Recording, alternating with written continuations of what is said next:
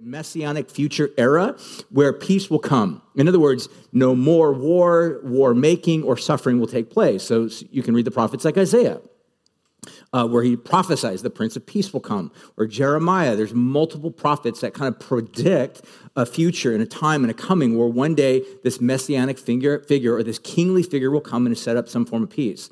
And then you move into the Ketuvim, which is known as the wisdom literature. This is like Proverbs and Psalms and so on and so forth. And throughout this ancient historic scriptures, these oftentimes entertain this notion of inner peace throughout Judaism in the form of prayer, obedience to Yahweh, organizing your house, self-discipline, some of these other things like this. So in other words, the whole aim of the Tanakh or the Jewish or the Hebrew scriptures is this proposal that peace is coming and peace is at some point available. And yet, if you're familiar with the Hebrew scriptures within Judaism, you realize at the end of the day, it ends the story in the book of Malachi, and the whole peace project is unresolved. There's no conclusion. There's no Messiah to point to and say, yes, the Messiah has come. Now, again, some of you are automatically already thinking, well, what about the New Testament? When Jesus comes, you're getting ahead of yourself and ahead of myself. And we would get there, and we will get there. But the point that I would make, this is within the major monotheistic religion of Judaism, that peace is proposed, peace is promised, but it's never ultimately fulfilled.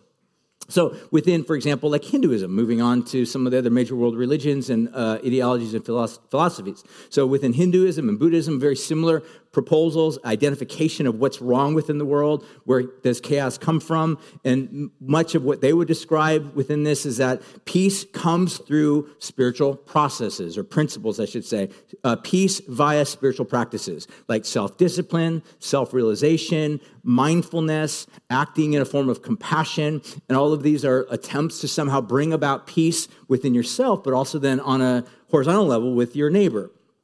Oftentimes, what's small print is this is motivated by karma. The idea, if you don't promote this, be careful, because there might come a time where everything that you fail to deliver to other people, or that you do bring to other people by way of chaos, will revisit you in another future life through various forms of reincarnation at some point down the road. So be careful. In other words, that can oftentimes become a very strong motivator and oftentimes a means of fear. How do I break the cycle of karma? But I'm just simply pointing out to you that these two great religions, great in terms of like massive, big, impactful, like Hinduism and Buddhism, have also offered their ideas and their philosophy to a history of peace theory. Islam also takes the subject of peace and thinks carefully and critically through it. So, for example, for them, they would suggest that peace comes through or is via submission to Allah. So as human beings submit to Allah, peace will then become part of the practices in Sharia law. In other words, following all the teachings of Islam, Muhammad the Prophet, then you will have peace in society, which, by the way, most of you, if you're familiar with the Islamic mindset, it is deeply tethered and deeply connected to a political mindset. In other words, you can't really separate the religion of Islam from the politic of Islam. They go hand in hand. Hardcore Muslims will tell you this very clearly, that the aim or the goal of Islam is to overtake various other forms of government to impose some form of worship of Allah, because when that happens, then peace will ultimately come. And it has oftentimes led to various forms of war that we see. And Christianity has its own issues. We'll get to that in just a second here. But I want to move on now to some major thinkers and philosophers on this, particularly the writer and politician, a guy by the name of Thomas Hobbes. He lived around the 1600s. His motivation ultimately was to avoid civil war. He had a lot to say on this particular subject, but he would say that peace ultimately comes through a very strong state. He identified that when a culture or a community does not have a strong state, meaning a strong nationalistic or centralized government, you have chaos and anarchy. People running rampant in the streets, and people looting, and people doing bad stuff to other human beings. And so, in other words, one of the greatest deterrents to that type of anarchy in a general state-like condition is to have a very strong, top-heavy type of form of government that can basically push against and work as a deterrent against this various form of chaos. Moving on to John Locke, he's probably the most influential contributor to a philosophy of peace. He would say something to this idea. And again, by the way, if you've ever studied any of this type of stuff, you know I'm just barely scratching the surface on a lot of this, so I'm just trying to keep all this stuff down from a 6-hour sermon to, half an hour, 40 minutes or so, something like that. So you're welcome. Again, but the point that I would make is talking about John Locke, one of the most influential contributors to a philosophy of peace. He would basically say something along the lines that peace comes through religious tolerance. He identified the various forms of religious intolerance in his day. You had various factions within various forms of religion, particularly Christianity, that were waging war against one another, and there was bloodshed as a result of that. And again, this was not Christianity's best moment to really shine brightly. And so you had political thinkers like this that were trying to make sense. How do we create a society where chaos is eliminated and peace is there? And one of the things that he suggested was religious tolerance.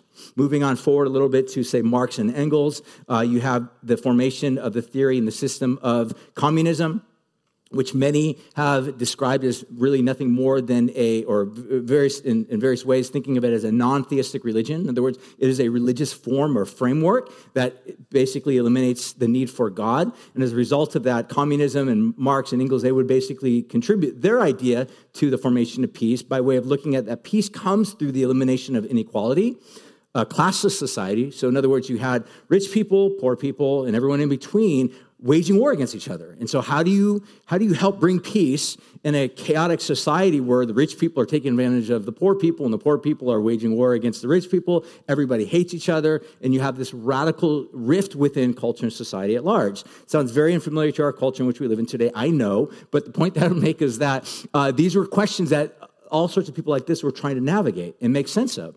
So with that being said, what we would see with this is not only would he describe peace through the elimination of inequality, a classless society, just distribution of resources, no class warfare, no international wars, and they would posit that the reason why there was wars taking place was because of capitalistic imperialism. In other words, people getting really rich and saying, you've got resources, your country's got resources that we want, so we're going to go pillage and steal and take, no matter what form or facet, we're going to grab for ourselves things that you have, and as a result of that, that nation is going to revolt and resist against that, and you'll have warfare.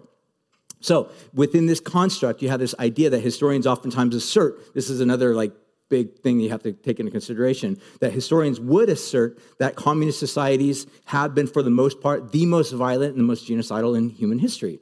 Although some would push back and say that's not true because you have places like North Korea and China and Russia, the Soviet Union, which were not very clearly following the tenets of Marx and Engels. But the point of the matter is this. Nonetheless, these were basically framed around various ideas and constructs that at its very core was an attempt to rid chaos and bring about peace. You guys doing okay? All right. No one's fallen asleep yet? Good. All right, let's jump in. If you guys are familiar with critical theory or what's commonly known as the Frankfurt School of Thinkers, these are like Horkheimer, Adorno, Marcuse, Fromm, Benjamin. And these guys, Walter Benjamin, these were thinkers during around Weimar Republic era, early 1900s, 1930s and whatnot. And they were basically looking at communism and how it failed. And they were looking at it and saying, how do we take the core tenets of communism and implement those into a future in a culture so that we can actually thrive as a culture? Now, most of these guys, most people don't really know this, but all of these thinkers, with the exception of maybe one of them, all of them were actually Jews that lived or had families that lived throughout Europe, and they were part of the pogroms. They were horribly, horribly mistreated. But these guys were thinkers. They were elites. They were very, very smart people that were just around the region of Berlin and Germany prior to World War II. And they were sensing some form of injustice that was brewing just beneath the level throughout Europe, Russia, Soviet Russia, and whatnot. And they were trying to figure out, how do we create a society that does not succumb to chaos? And so they formed what's commonly known as critical theory. And if you're familiar with critical race theory comes from critical theory. And all of it comes back upstream to these particular thinkers that really sought to contribute. So what they would say is that peace really comes through political order and equality. They were looking at society at large and saying that one of the reasons why there's this pure chaos, why some people are being persecuted, and why Jewish minorities are being round up and killed and within these pogroms, and there's so much violence and hatred and venom spewed against various minority groups, was because of this level of inequality that they would frame a worldview that would basically go something like this. Oppressed people acquire critical awareness, there's a lot of words here, oppressed people acquire critical awareness of their condition, and then they engage in the struggle for liberation. In other words, the big idea is that they formed a framework that says if you can look at the world through the oppressed people and the non-oppressed, what you will then begin to realize that the oppressed need to rise up,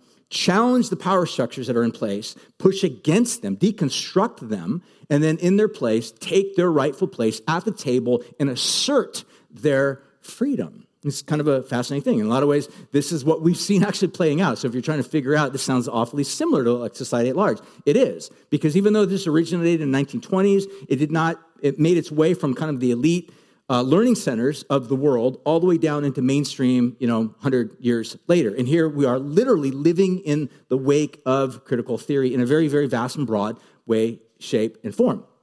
And they would oftentimes view this idea that peace ultimately comes as what they would use a phrase, counter-hegemonic. In other words, a way to combat the hegemonic power structures that are in place.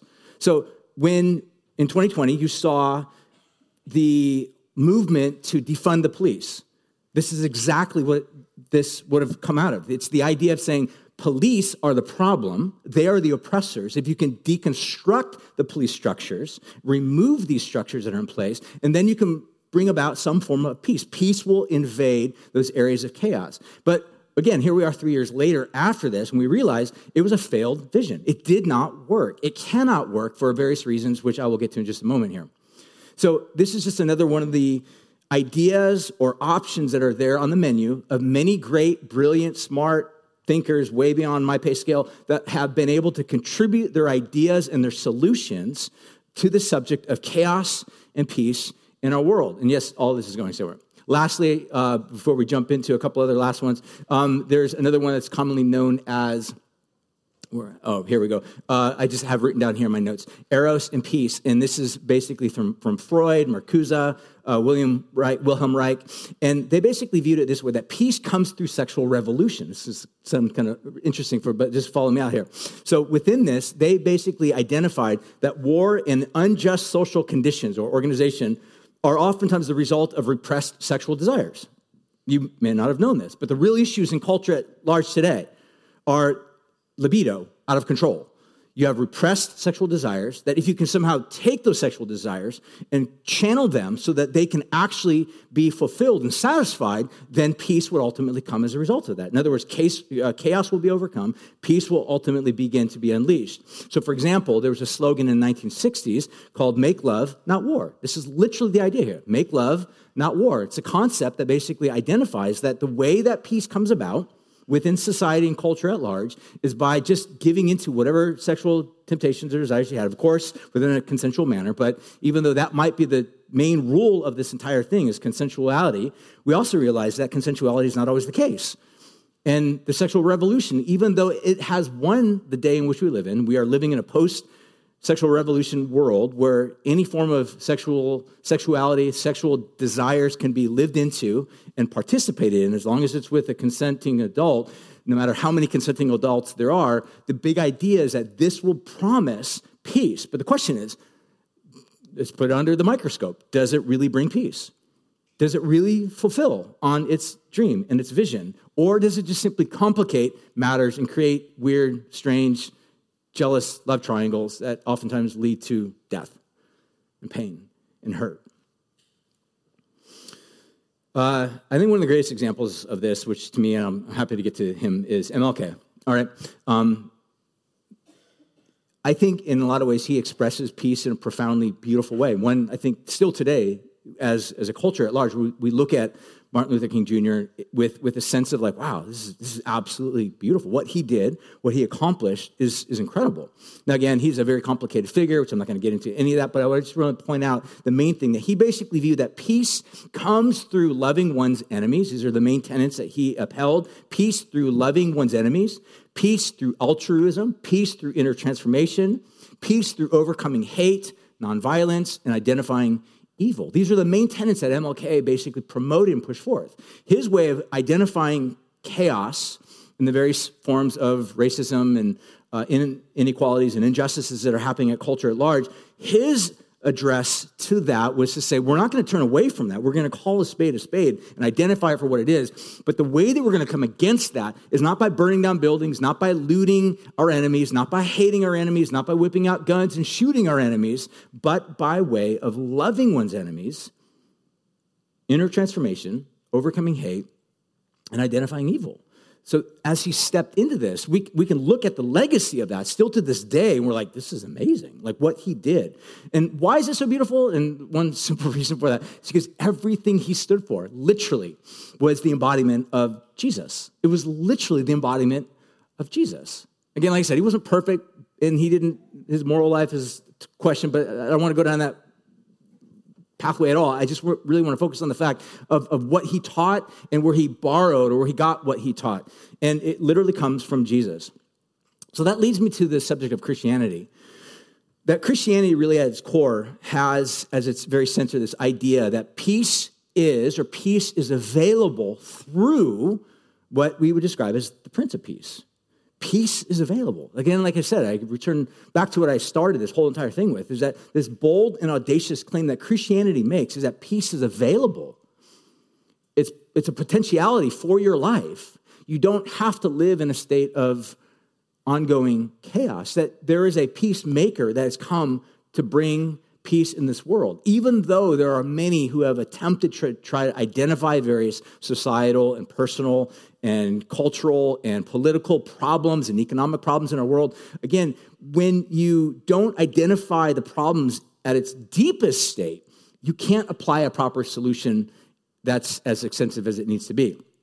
So what we see is that Jesus comes in. Again, we also realize that Christians have not always embodied this well. And someone would have suggested that the reason why Christians have not always embodied this practice of Jesus is because there oftentimes has been a strong implication on proselytizing, bringing people into the fold, which some sociologists would argue the reason why Christians basically become very competitive. They're out to try to build their brand. And again, we know that that's true. And as a result of that, Christians can sometimes become dubious and not very properly representing the life of Jesus, and we've seen things of that nature happen from the very beginning of the church.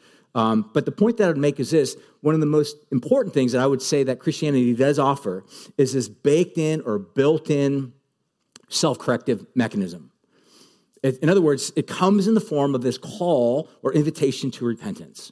We are regularly called to repent, to turn from our sin, turn from our wayward hearts, turn from our ambitions that are oftentimes not in alignment with the heart and mind of Jesus, to turn from our sin, to turn to this loving God. That's baked into the very fabric of what Christianity has to offer over and over again. And what we see as a result of that, forgiveness and reconciliation are these dominant themes that come out. The Christian vision has always had incredible thinkers that have also contributed their own ideas to the subject of peace and peacemaking. For example, you have St. Augustine in the 350s, somewhere around there, that wrote on the subject of peace and chaos as well. Thomas Aquinas, one of the greatest thinkers of the entire Christian church, has oftentimes contributed his thoughts and thinking with regard to the subject of peace and peacemaking. And then you have Erasmus that also spoke a lot about the subject of peace as well during the time of Martin Luther. And I want to finish on this whole subject of what is Jesus' vision for peace, because Jesus himself also had a vision for peace and how to accomplish that and how to get there. So with that, I want to take a look at John chapter 1, verse 14. You guys doing okay?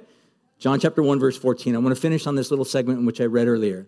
Again, it says, "The Word became flesh, dwelt among us, and we have seen his glory, the glory of the only Son from the Father, full of grace and truth. And again, we know that this is part of the major overarching story that John tells us his little version of it. Matthew tells us his version. Mark, Luke, they tell us their version of it. This is John's version of this story, telling us how this subject of peace has entered into our world through the person of Jesus. And as I was thinking about this, that God's form of peace is very different, and I think you would all agree, very different than the various forms of peace that we saw from Locke all the way to Marcuse, all the way to, any other brilliant, bright thinker within our world today. Very different, very different. And there's a reason for that, I think, because first and foremost, God has a very, very clear pulse on the problem that's keeping human beings separated from peace. For God, it's not just simply societal issues that need to be taken care of. God looks at this and realizes that if you can get society perfect, where healthcare for everybody has the same amount of money, everybody has a shelter over their head, everybody has food, everybody's happy, will there be peace? And I think God will look at it and say, no. Adam and Eve, remember, they started out in the garden. They started out in a paradise. Things didn't go well in paradise. Milton wrote about this. The whole subject of paradise can be lost. So the subject that I want us to really kind of consider and think about, that Jesus does put his finger upon the issue that withholds peace in our world, but it invites us into receiving this peace. So as I think about the words of Jesus, and I'll summarize with these final three things, that peace in Jesus' mind, I think, comes through, number one, a king who dwells among his people. A king who dwells among his people. Listen to what it says again. The word became flesh and dwelt among us. And we have seen his glory. The glory as of the only Son of God. As I think about this, true lasting peace comes not through the absence of God, but the presence of God. And I think this is the number one problem that society is facing today. We want an absence of God. The Enlightenment came around. A lot of incredibly brilliant thinkers came onto the world scene. We're still living in sort of the aftermath or the reality of Enlightenment thinkers. But what the Enlightenment thinkers did is, as they came onto the scene, they began to think carefully and critically about the world in which they live in and the problems that they face in the world. They were very deeply content to kick God upstairs and let him stay upstairs. Except for when the Black Plague comes, and we'll calm down to give us a little bit of help, a boost through the problems and the challenges, or if a tsunami takes place, let's summon him. If something horrible and tragic takes place, let's have the priest enchant and bring him down so that we can then find solutions and then push him back upstairs. But the real aim of Christianity is to say that is not the solution that we need. The solution we need is a God who is present here now. A God who is filled with justice and righteousness, who can arbitrate, who can call a spade, who can identify what's wrong. We need this God, even a God who is just and that could have wrath and anger against things that are evil and wicked. We need this God. And the story of Christmas is that this God came near in the person of Jesus. He's present. He's here with us. He brings order and justice and righteousness. He settles disputes. We need truth beyond ourselves that's going to set us right. And again, the story of human beings is we either want to kick God away where we don't have to think about him, or we want to remove God completely. But still we say, I want peace. But what we hear over and over again is we cannot have peace apart from the Prince of Peace. It's like saying we want the kingdom, but we don't want the king. God knows that the way that you and I are wired is that if we have the kingdom without the king, you and I make really bad monarchs on our own. We misjudge. We overrule our hand of power, our hand of authority. I mean, look, if you're a parent, you know exactly what I'm talking about. You know what it's like to discipline your kid more than really what you should have disciplined your kid. I can't tell you how many times I've had to follow up with my daughter and sit down on the edge of her bed and be like, look, Dad's so sorry. I shouldn't have talked to you the way that I did. That was wrong. I overplayed my dad role, and I made you cry, and I made you feel small. That's not Dad's job. Dad failed. and I'm sorry for that.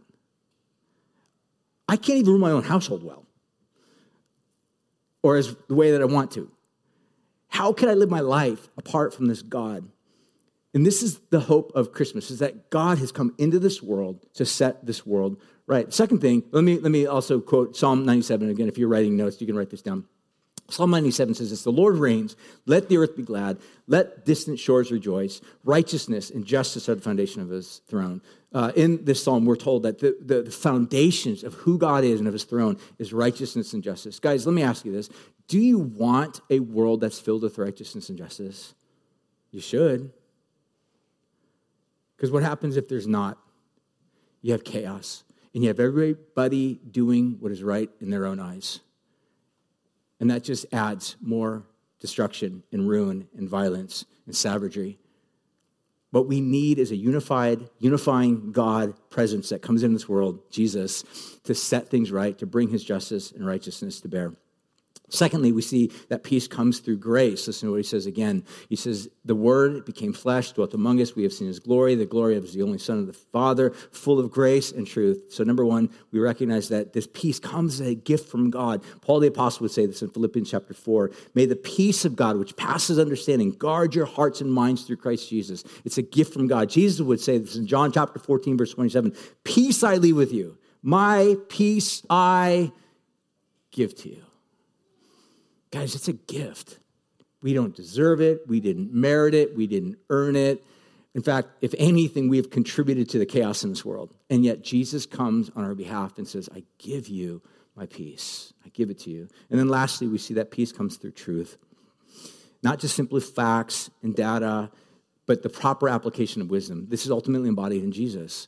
And we oftentimes, if you've ever been in a dispute with somebody, let's say, for example, a spouse, and you have some sort of a rift or some sort of issue that arises, you know that you cannot bring resolution in that relationship or that context unless both parties are able to very clearly identify the truth of what happened. I mean, if you're like sweeping under the rug, you're like, hey, it wasn't that bad. I didn't raise my voice that loud. I didn't swell in my temper that bad. Come on, you're just like overemphasizing this. What you're doing is you're minimalizing her feelings, or I don't know why I'm like embodying the male and female, but you get the idea. Probably because I've been down this path a lot. But the point that I would make is that within this context, what we see is that you cannot have resolution or peace until there's truth that gets spoken. And when truth begins to be spoken and dealt with, now you have means of being able to identify the problem that will then lead to the proper solutions. And this is exactly what we see perfectly betrayed or portrayed within the life of Jesus. And let me end on this particular quote. C.S. Lewis would say something like this, and I think it's a beautiful way of summarizing everything. He says, God cannot give us peace apart from himself, because it's not there. So the point that I would make in summary is that peace is something that's available to each one of us, but it's the type of peace that we have to think about. What peace will you settle for? We just read a lot of options. There's a lot of options of peace. There is no shortage of solutions for peace in our world today. They're wholesale. They're everywhere.